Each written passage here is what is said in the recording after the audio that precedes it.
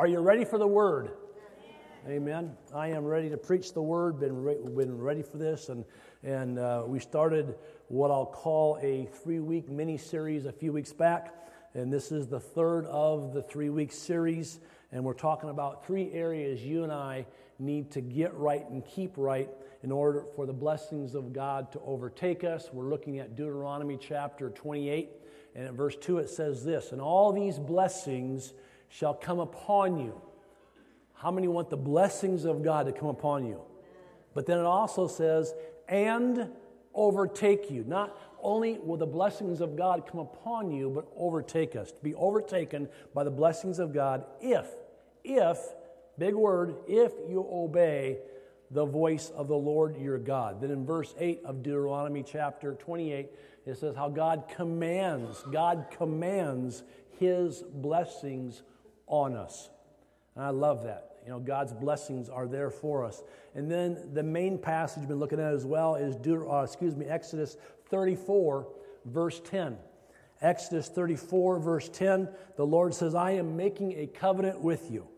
Before all your people," God says, "I will do wonders never before done in any nation in all the world. The people you live among will see how awesome is the work that I, the Lord, will do for you." Now, in other words, we want God to move in such a way that others will say, "Man, what a mighty God you serve. What an awesome God it is that you serve."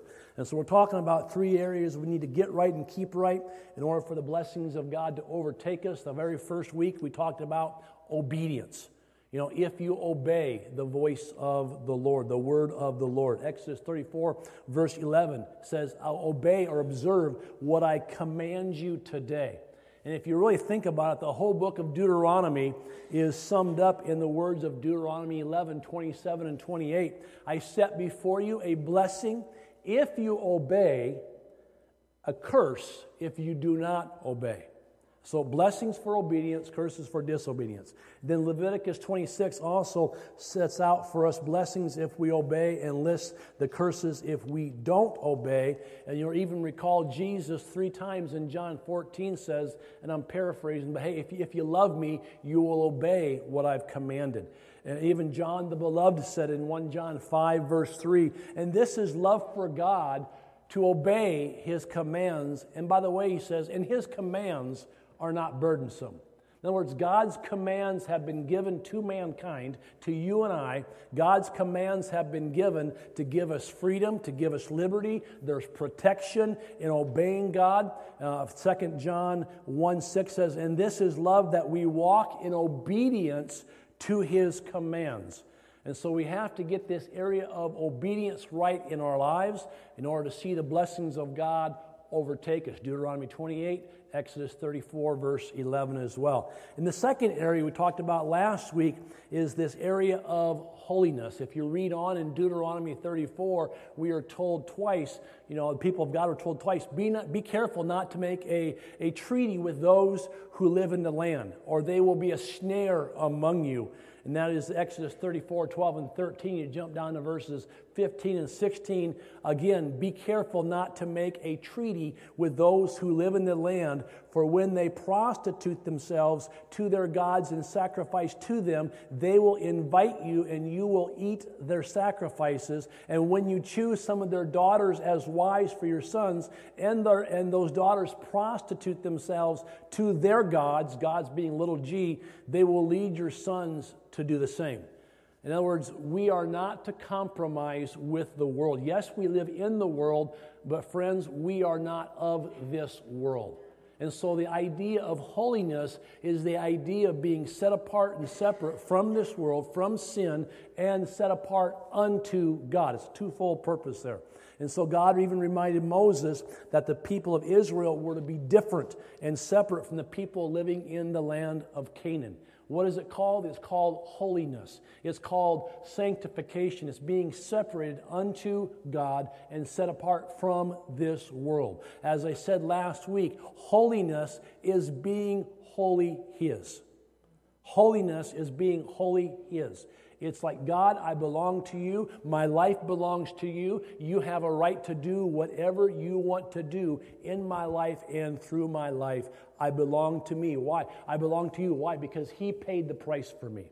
He bought me. He purchased me. He has a right to do with my life and your life whatever He sees fit. And then 2 Corinthians 7 verse 1, having therefore these promises, dearly beloved, let us cleanse ourselves from all filthiness of flesh and spirit, perfecting holiness in the fear of God. Even God says, among those who approach me, I will show myself as holy, and we are commanded in the Bible, Old and New Testament, be ye therefore holy, God says, because I am holy. As we discussed last week and talked about last week, when it comes to holiness, 99% isn't enough. When there's 1% of sin in our hearts, it's a foothold for the devil to use to get into other areas of our lives and to destroy every ounce of devotion that we had. And so I'm simply saying, don't give the devil a foothold. All right? Holiness unto God. And so we have obedience, we have holiness. The third and final area I want to talk about today that we need to get right and keep right before God in order for the blessings of God to overtake us is the area that I call worship. Worship. The final area we have to get right is that of worship. Back to Exodus 34, Exodus 34, verse 14. Do not worship any other God. Verse 18, celebrate the feast of unleavened bread. Verse 20, no one is to appear before me empty-handed. All right, so we bring the offering of praise, the sacrifice of praise. Verse 22, celebrate the Feast of Weeks, the Feast of the Ingathering.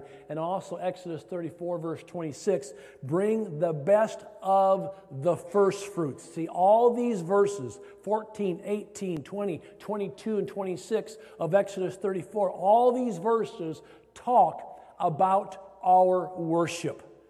Now, how many of us realize this morning that we have been created by God to worship?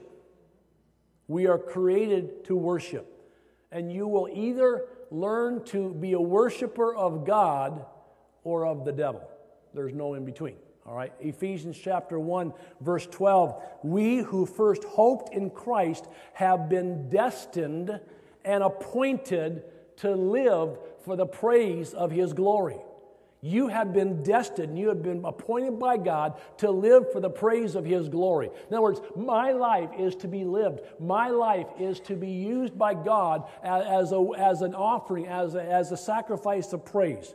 You know, if I was to translate Ephesians 1:12, I would simply say this: we are created by God to worship God.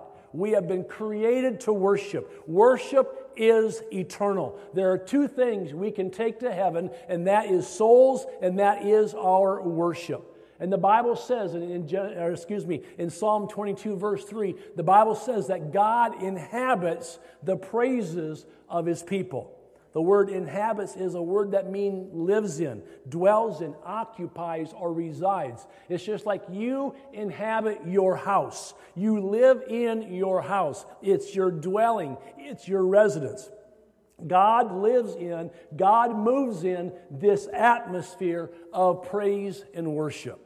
I mean, read the book of Revelation. You're going to see praise and worship going on. I mean, you're going to see the throne. It's going to be all about God, not about you. And it's going to be praise and worship. If there was time 24/7, but there is no time. God is eternal. But it's an awesome time that we're going to have worshiping and praising our Lord. And I can also say this morning that if you are bored worshiping God here, you're probably not going to feel comfortable in heaven. Right? I mean, reality. 1 Peter 2:9, but you are a chosen people, a royal priesthood, a holy nation, a people belonging to God. What's the purpose? What's the purpose of being a holy nation, a royal priesthood?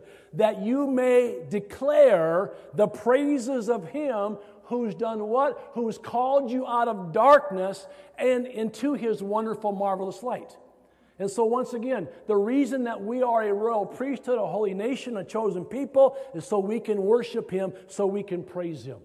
Psalm 100, verses 1 through 5. Shout for joy to the Lord, all the earth. Says, worship the Lord with gladness. Come before Him with joyful songs. Know that the Lord is God. It is He who made us, and we are His. We are His people, the sheep of His pasture.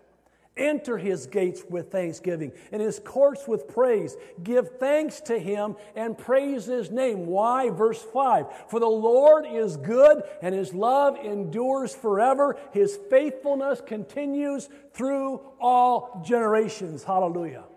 Hallelujah. Amen. Matthew 21 speaks of children, the kids who are praising Jesus. And I'm glad the boys and girls as well as the teenagers are in here this morning. But Jesus went into the temple, which was supposed to be a house of prayer. And you recall He flipped over a few tables, the money changers and such. And the scriptures go on to say, the blind and the lame came to see Him at the temple, and He healed them. But this is what it says in Matthew 21, 15 and 16. But when the chief priests and the teachers of the law saw the wonderful things He did, and the children shouting in the temple area, Hosanna to the Son of David, the chief priests and the teachers of the law were indignant. They were sore displeased, one translation says. And they asked, do you hear what these children are saying? They asked Jesus. And Jesus replied, yes. Have you never read, and he's quoting from Psalm 8, verse 2, have you never read from the lips of children and infants, Rue, from children and infants, you have ordained praise. God has ordained praise from children. You have perfected praise. I call this passage, and I preached on this on Palm Sunday before, years back, but I call this passage pediatric praise and peeved priests. Because here the religious folks were upset at what the kids were doing, and what were the kids doing? They were worshiping. They were shouting. And the religious folks were upset. I'm here to tell you, those with a Pharisaical attitude will always be offended by praise and worship. There will always be people who try to kill worship and the moving of the Holy Spirit. In Reinhard Bonnke's words, I say, let the dogs bark, this caravan's moving on. Amen. What did Jesus say? Hey, if they keep quiet, the stones will cry out. Now, here's my take on that. God doesn't want a rock concert causing the stones, these are not the Rolling Stones, by the way. God's not wanting the stones to cry out. He wants His people to cry out. He wants you and I to worship Him because He is worthy. Amen. In 2 Samuel chapter 6, verses 12 through 23, it talks about David bringing the ark of God from the house of Obed-Edom back to the city of David with rejoicing. In verse 14 of 1 Samuel 6 says that David danced before the Lord with all his might. Verse 16, David's wife despised him in her heart. As he worshiped God, as he danced before God, you see, worship reveals the heart. It sure revealed her heart. And Michal said to her husband David in 2 Samuel 6:20, how the king of Israel has distinguished himself today. In other words, David, you're embarrassing me. Cool it. That was Hartman's paraphrase. Well, disrobing in the sight of the slave girls of his servants as any vulgar fellow would. And so here she is, and she's like David, you know, what you're doing is not befitting a king, you know. And then 2 Samuel 6:21, David said to Michal, it was before the Lord who chose me rather than your father or anyone from his house when he appointed me ruler over the Lord's people Israel. And this is what he said, I will celebrate before the Lord. But then he says this in verse 22, I will become even more undignified than this, and I'll be humiliated in my own eyes. And Michal, the daughter of Saul, had no children to the day of her death. I have come to the conclusion when it comes to praise and worship that there are two kinds of people. There are dancers and there are despisers. There are dancers and there are despisers. Dancers don't care what others think of them, even if it's your spouse that's coming against you, as was David. They're going to worship God regardless. They're going to worship God because God is worthy of worship. Whereas the despisers are more concerned about what others think than what God thinks. Church, if you want fruitfulness in your life, you better become a dancer. But if you want barrenness in your life, like David's wife, then become a despiser. We have dancers and we have despisers. By the way, the Hebrew word for rejoice is a primitive root word that means, quote, to properly spin around under the influence of any violent emotion. To spin around, to properly spin around under the influence of any violent emotion, to be glad, to be joyful, to rejoice. Church, who says there's no place for emotion in the house of God? God made us and He gave us emotions, and we ought to use those emotions as well as body and spirit. We ought to give our all when we're worshiping the King of Kings and the Lord of Lords. Amen. That means it's okay to be excited about Jesus. I heard in the news yesterday, I think it was, Super Bowl tickets are going from anywhere from $6,000 to like $50,000 per seat, per ticket. $50,000. $6,000 is way above my budget, all right? And you're going to have all kinds of people there, and they're going to get all kinds of crazy today over a leather pigskin of all things. We're not here worshiping a leather pigskin. We are here worshiping the creator of the pig to begin with. His name is Jesus, and He is worthy of all praise, of all honor, of all glory. Give Him praise in the house of God. He is worthy. Hallelujah. Hallelujah. Amen. May they hear us in Vegas, you know. You see, God made us and He gave us emotions. And He wants us to be holistic and complete in our praise and worship. Amen? That's the climate. That's the atmosphere that God dwells in. You know what worship is? Worship, one person says, is extravagant love. Worship is extravagant love and extreme obedience. Wow. Hebrews 13:15. Through Jesus, therefore, let us continually offer to God a sacrifice of praise, the fruit of lips that confess His name. Wow, a sacrifice of praise. Once again, do not take this topic, off the chart. So, I don't have to worship. I'm more conservative. I'm more reserved than this and that. Like, no, doesn't cut it with me. All right. If He's worth anything, He's worth everything. And I'm here to tell you, He is worth everything. Let me also add that just as partial or delayed obedience is unacceptable to God, and just as 99% holiness is not enough, it's also true that God doesn't accept half-hearted worship. In the Old Testament, the least flippancy in worship was severely judged. God quickly punished those who were careless in approaching His presence. Amos 8:5 says this. The people were saying, Amos 8:5, when will the new moon be over, that we may sell grain? And the Sabbath be ended, that we may market wheat, skimping the measure, boosting the price, and cheating with dishonest scales. In other words, I'm paraphrasing this. We want to hurry up and get this over so we can get back to doing what we want to do. We don't care about what God's agenda is. We have to hurry up and get this thing over with so we can go back to living our lives the way we want to live our lives. Pastor, when does the service end? Pastor, this is Super Bowl Sunday. Keep the message short.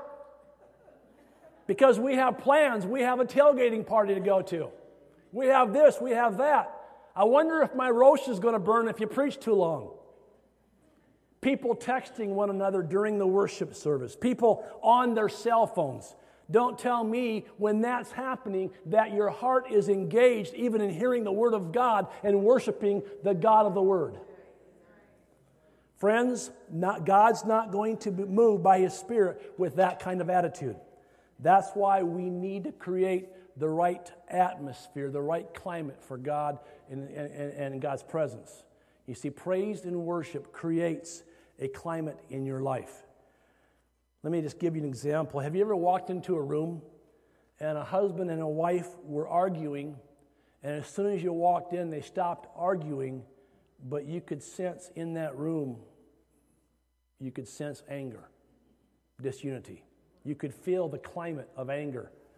I mean, I can walk into a room and you know what the climate is. For example, when a couple's been arguing, you walk in on them and there's a climate you can sense there. You can feel the emotion called anger because anger creates a climate. Depression creates a climate. You can walk into a room where somebody is depressed and you can feel the climate of depression. You don't have to say a word, but you can sense it. Years ago, when Jill and I were taking a vacation, we went to San Francisco. And I could feel the climate of San Francisco, and I didn't want to be there. You could feel the sin. I've heard the same thing from pastors and evangelists, even like in New Orleans during Mardi Gras. You can feel that. I was in Brazil years ago, and they had Carnival. Carn is flesh. Val is valley, valley of the flesh. You can sense the darkness in some of these areas. I was in Vegas as well, just driving through briefly just to say I've been there.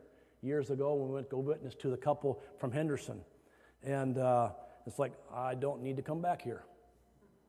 You know, but you also have learned this. You learn not to ask certain people how they're doing because they're going to tell you for the next half an hour whether you want to hear it or not. I have to be honest. There are even some pastors that are that way too. Always negative, always down in the dumps, always this, that, and it's like, well, guess what? The same is true for praise and worship. Worship and praise creates a climate in your life. I remember the story of King Saul. King Saul, when he was depressed, remember the story how he would become deeply buried in depression, and what would he do? He would call for David. David would come and play his harp. And as David would play his harp, immediately the depression would go. The enemy would torment Saul. But when David came and ministered in music, do you hear that? When David came and ministered in music, the climate would change. In essence, what was happening there? Well, David was putting on the garment of praise for the spirit of heaviness. A lot of people say they want to put off depression, they want to put off fear, they want to put off anxiety and worry. And they say, I want to get rid of these dark days I'm going through. Friends, not only do you need to put some certain things off, but you also need to put on some things. In other words, not only do you remove something, but you replace that something. Because if you do one without the other, you won't have one long. And so not only do you remove depression, but you put on a spirit of praise. You put on a CD of worship. You put on some worship music. You put on the Word of God. What you're doing is you're putting on a garment of praise. And you begin to worship. And your focus begins to change from your situation, your problem, your affliction, or whatever it might be. And all of a sudden, you're focusing on God. As many of you know, I was in Alaska this past summer to be with our missionary from Nome. Nome, if you have never been there, not much there. It's the end of the world. All right. It was the end of August. Went there fishing. It rained every day. It was cold. It was in the 40s. This was in August, and when it's 115 here. All right. In August, the temperatures were, like I said, in the upper 40s maybe for highs, lower 40s, upper 30s for lows. And it's a great climate. It's a great climate for growing certain things. Alaska climate is great for growing wild blueberries. Everywhere you look, there's blueberries. And we're picking blueberries and eating blueberries. And we got buckets full of them. It's a great climate for musk ox and moose and caribou and bear. But I also know that being in Alaska and being in Hawaii, that the climate in Alaska is not conducive to growing pineapples and bananas, but it is in Hawaii. Do you understand what I'm saying? We have to create the right kind of climate, the atmosphere, if you will, to be conducive for the Spirit of God to move. Now, what is the climate? What is the atmosphere of your life like? You see, the climate of your life is determined by the people you hang around. Bad company does corrupt good character. The climate of your life is determined by what you listen to, what you watch, what you look at. The climate of your life is determined by the words you speak, because our words have the power of life and death. And if you're always speaking defeated words and depressive words and negative words, it's creating that climate in your life, in your ministry, in your family, in your church. See, all those things create a climate, an atmosphere. The Bible says, as a man thinks in his heart, so is he. David said in Psalm 34, 1 through 5, I will bless the Lord at all times. His praise shall continually be in my mouth. My soul shall make boast in the Lord. The humble, therefore, shall hear and be glad. Oh, magnify the Lord with me. I love that word magnify. How many have ever used a magnifying glass to enlarge something? In other words, make God, magnify the Lord. Make God bigger than your problem, because He is. Magnify. The word magnify also, at Grandma Oldenkamp's house, my cousins are here today, they will recognize this, but when I was a little boy, we used to spend a week each summer at our grandparents' house. And I remember Grandma Oldenkamp's magnifying glass, and I would take it, and I would spot an ant. Little smoke ball goes up, ant's done for. I don't know how many ants I killed, and I know God's counted them all, but we're okay now. But the magnifying glass is powerful. Oh, magnify the Lord with me, and let us exalt His name together. I sought the Lord, and He heard me and delivered me from all my fears. Those who look to Him are radiant. In other words, your countenance changes. Something happens. Their faces are never covered with shame. Those who look to Him are radiant. Same thing is said of Moses in Exodus 34:29, when Moses came down from Mount Sinai with the 2 tablets of the testimony in his hands. He was not aware that his face was radiant because he has spoken with the Lord. Friends, I can guarantee you, if you spend some time in His presence, if you spend some time magnifying and glorifying Him, if you spend some time worshiping Him because of who He is, then all of a sudden your perspective begins to change. Others will know, hey, what's with you? You must have been in the presence of God. Put a veil on, would you? You know.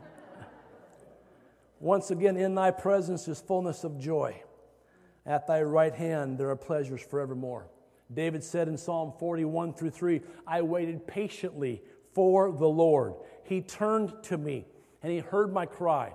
He lifted me out of the slimy pit, out of the mud and the mire. He set my feet on a rock and gave me a firm place to stand. He put a new song in my mouth, a hymn of praise to our God. Many will see and fear and put their trust in the Lord. I thought, glory to God. He brought me out of the mud and the mire, and He put me in the choir. Amen? He put a new song in my mouth. Friends, we need to stop wallowing in self-pity.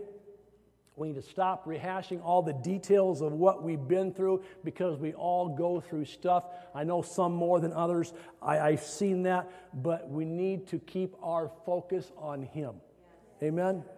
Because as long as we continue to rehearse everything that we dwell on that, and we're relying on self, and God says, no, take the focus off you and put the focus back on me. That's worship. I sought the Lord, David says. He heard me. He delivered me from all my fears. He turned to me. He lifted me out. He set my feet on a rock. He put a new song in my mouth. Where's the focus? On Him. Not on me, on Him.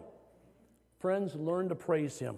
Learn to change your focus from what is to what could be and will be when God moves. And so I ask you again this morning, what is the atmosphere? What is the climate of your life like? In Acts chapter 16, we have the story of Paul and Silas, and they were incarcerated. They were put into a filthy Philippian prison. Their arms, their legs were in stocks and chains. Their backs were lacerated. They were beaten.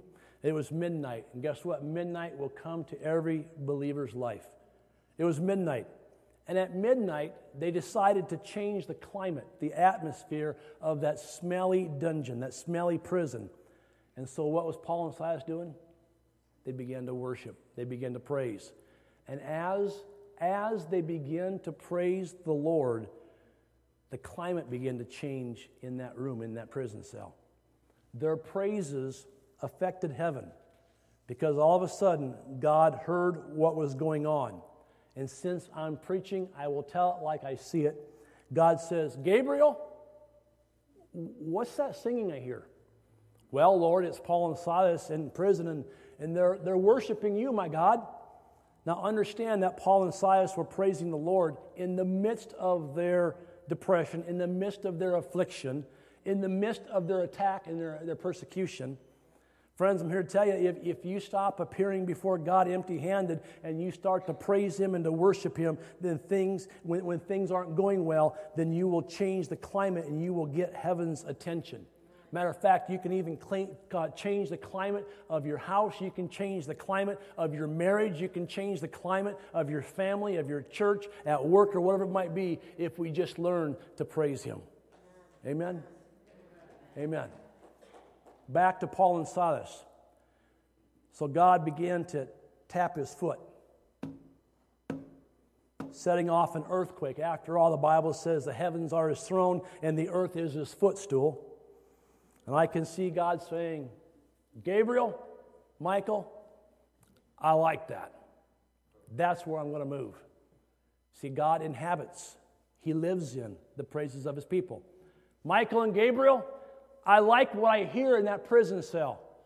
Let's go down and stir things up a little bit down there. Michael and Gabriel, I like what I hear at Baseline Christian Fellowship. Michael and Gabriel, God says, I like what I'm seeing. I see the people of God worshiping me in spirit and in truth. That's what I'm looking for. Church, that's what God is after.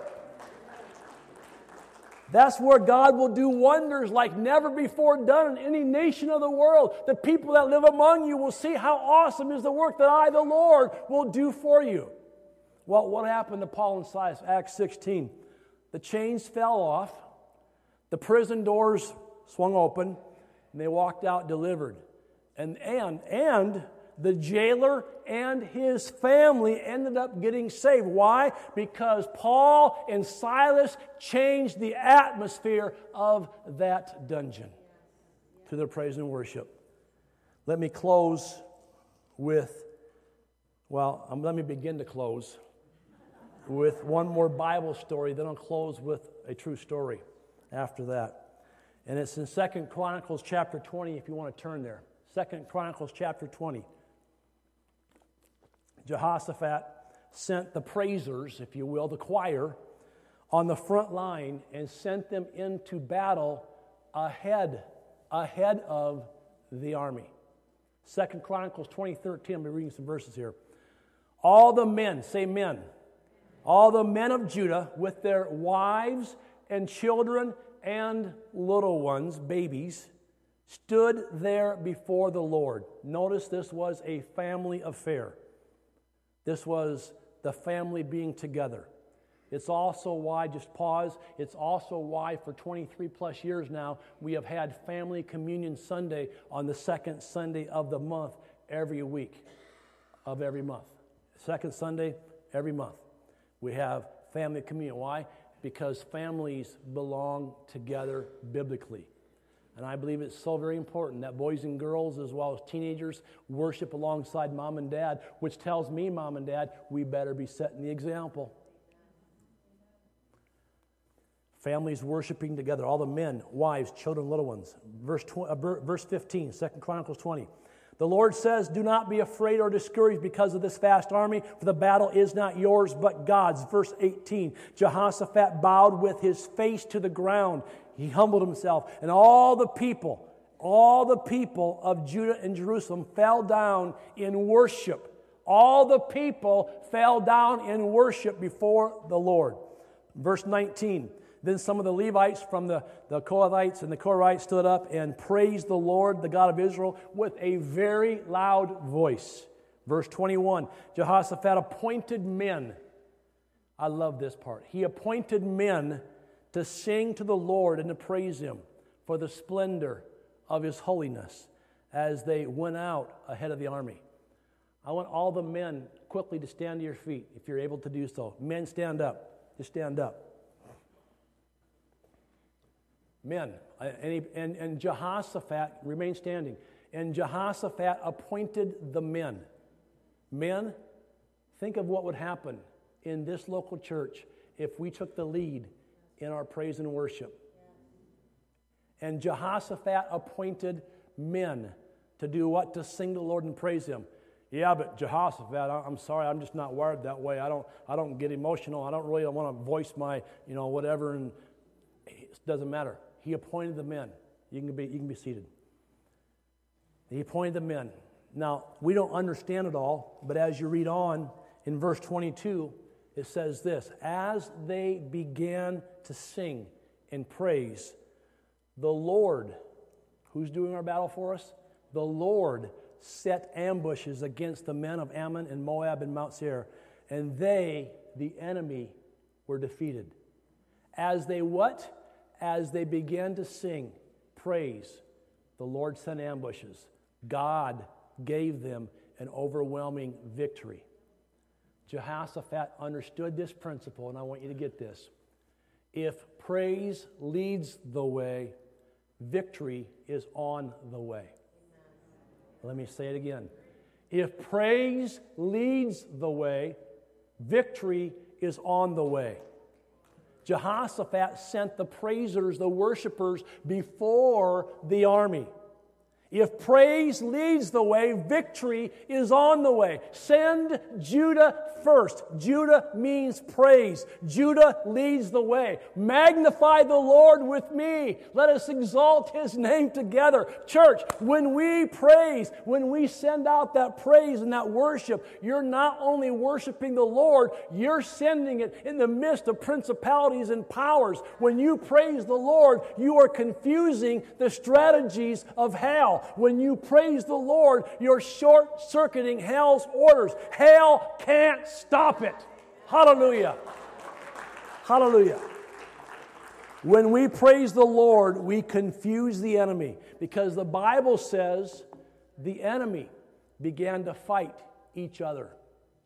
They destroyed each other. Verse 27, then led by Jehoshaphat, all the men of Judah and Jerusalem returned joyfully to Jerusalem, for the Lord had given them cause to rejoice over their enemies. And then it says this in 29 and 30 of 2 Chronicles 20. The fear of God came upon all the kingdoms of the countries when they heard how the Lord had fought against the enemies of Israel. And the kingdom of Jehoshaphat was at peace, for his God had given him rest on every side. See, this is what I pray for Israel today, that God would do such a work that the enemy of Israel would know the hand of God is here. We can't beat God. Think about it. Think about it. Still praying for the 136 hostages to be returned to their families. You see, what I'm simply saying this morning is this. Worship and praise dethrones the enemy. Going back to what Jesus quoted, Psalm chapter 8, verse 2, from the lips of children and infants you have ordained praise because of your enemies. And then it says this, to silence the foe and the avenger. To silence the foe, to silence the enemy. Psalm 149, 4 through 6.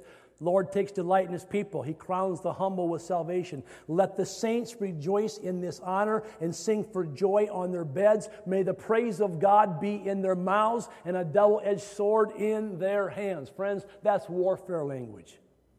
If we want God to move, if we're going to see God do wonders like never before done in any nation in all the world, if we want people to see how awesome is the God that we serve, if we want the blessings of God to overtake us, if we want to see God move powerfully by His Spirit, then church, you and I need to learn to praise the Lord and to change the climate. Change the climate in your church through praise. Change the climate in your family through praise. Change the climate in your home through praise and worship. By the way, it's the only climate change I really believe in.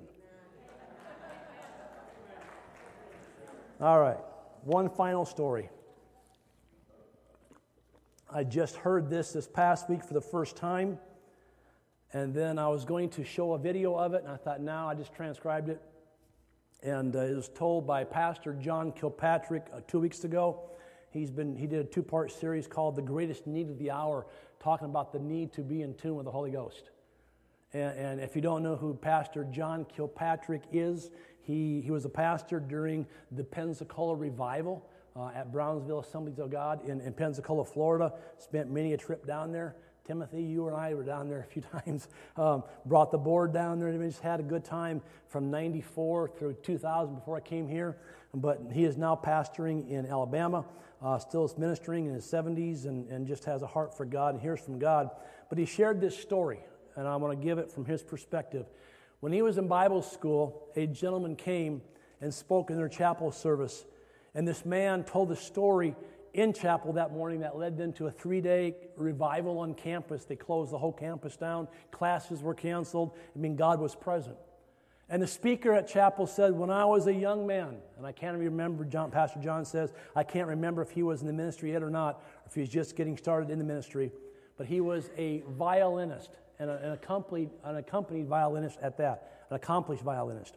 He was on a train, and this train was just chugging along, and the Holy Spirit spoke to him and said, I want you to get off at the next stop.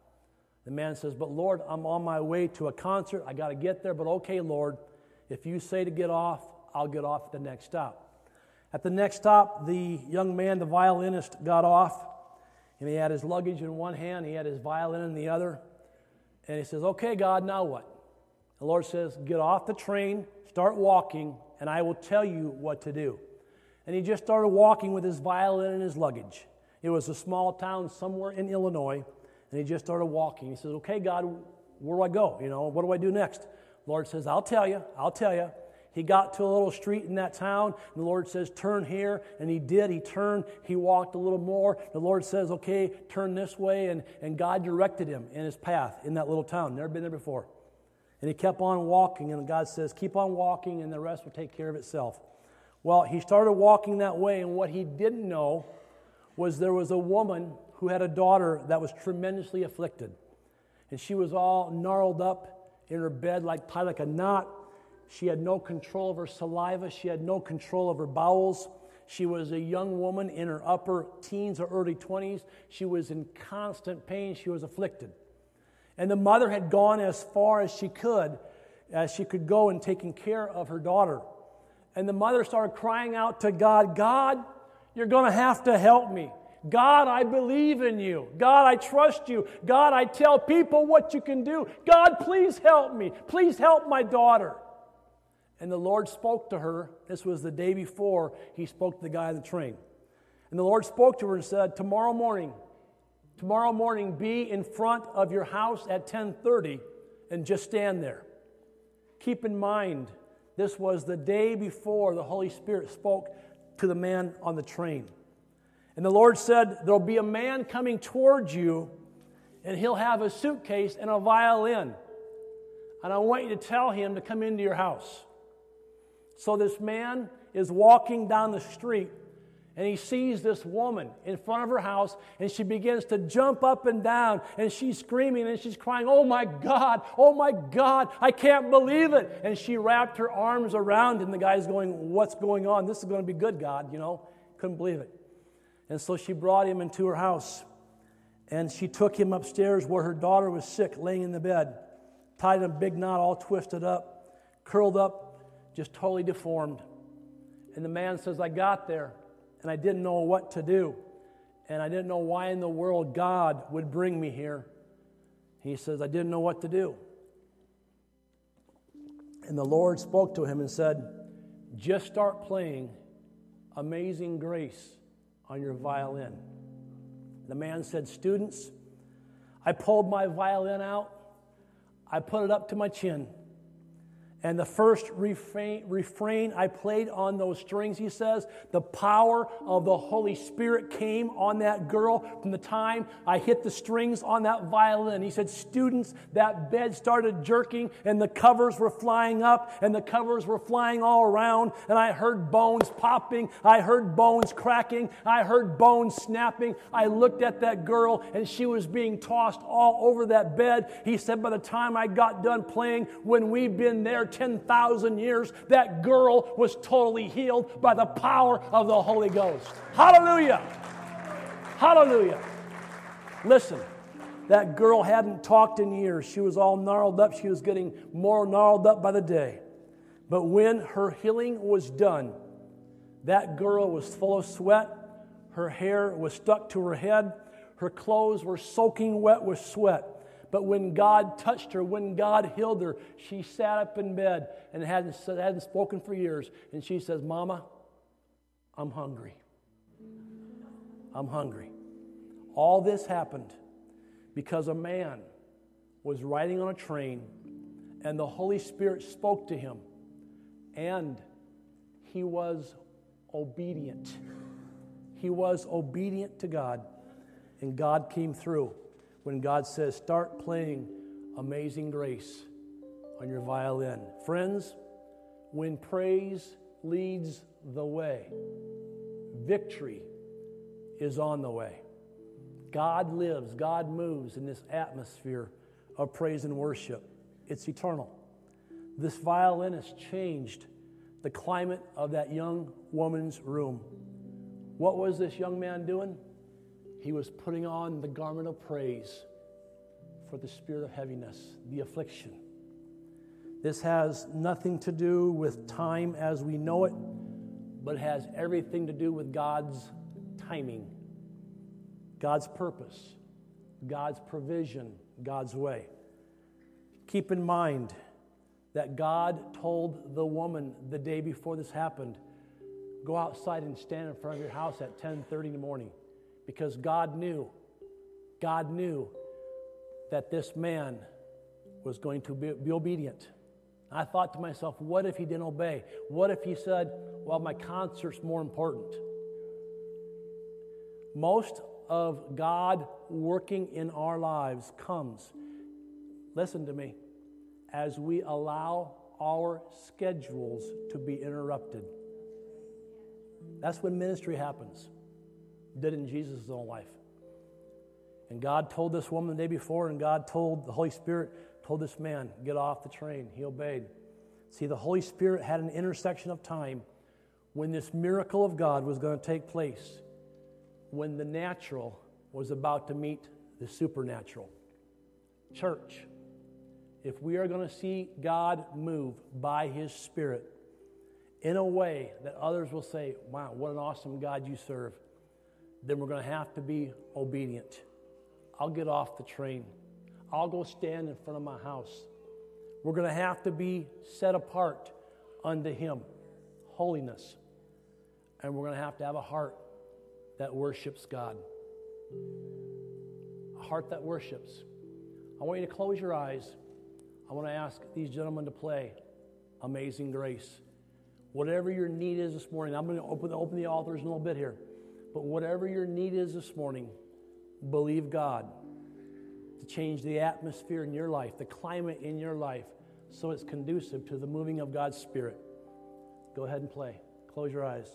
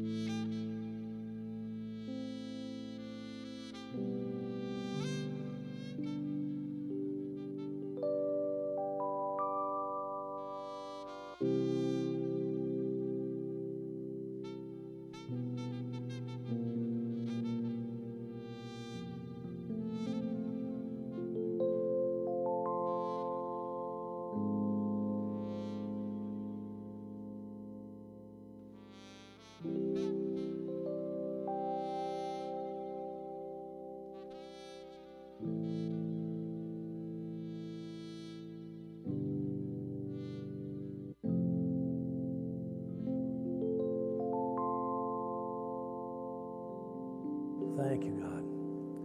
Hallelujah. This morning, I want to open the altars up. If you would like prayer, if you have a need you would like to be prayed for, if you need Jesus, if you're a sinner in need of a Savior, then today is your day of salvation. Whatever your need, that need's not bigger than our God. Let God work in your heart. Let God move in your life. Let God do what God wants to do. I open the altars up this morning. If you need prayer, I'll be praying, be available to pray for you. We'll believe God for you. If you just want to spend some time before the presence of God, what you're doing is you're creating that atmosphere for God to move. Obedience, holiness, worship. Obedience, holiness, and worship. Let's get these things right before God. Amen? Let's stand to our feet. If you would like prayer, altars are open. If you need Jesus to forgive you of your sin, the Bible says we've all sinned, we've all fallen short of the glory of God. Whatever your need is, I'm going to invite you to step out from where you're at. Let's come on down. Let's do business with God today. Let's believe God. If you would like prayer, just remain standing. I'll pray for you. I'll anoint you with oil if you need healing in your body, whatever it might be. But let's believe God today in Jesus' name. Amen. The rest of you, this is going to be the workshop of the Holy Spirit. We're going to pray. We're going to be here and do business with God. And if you need to go, God bless you. We have Wednesday night service this Wednesday.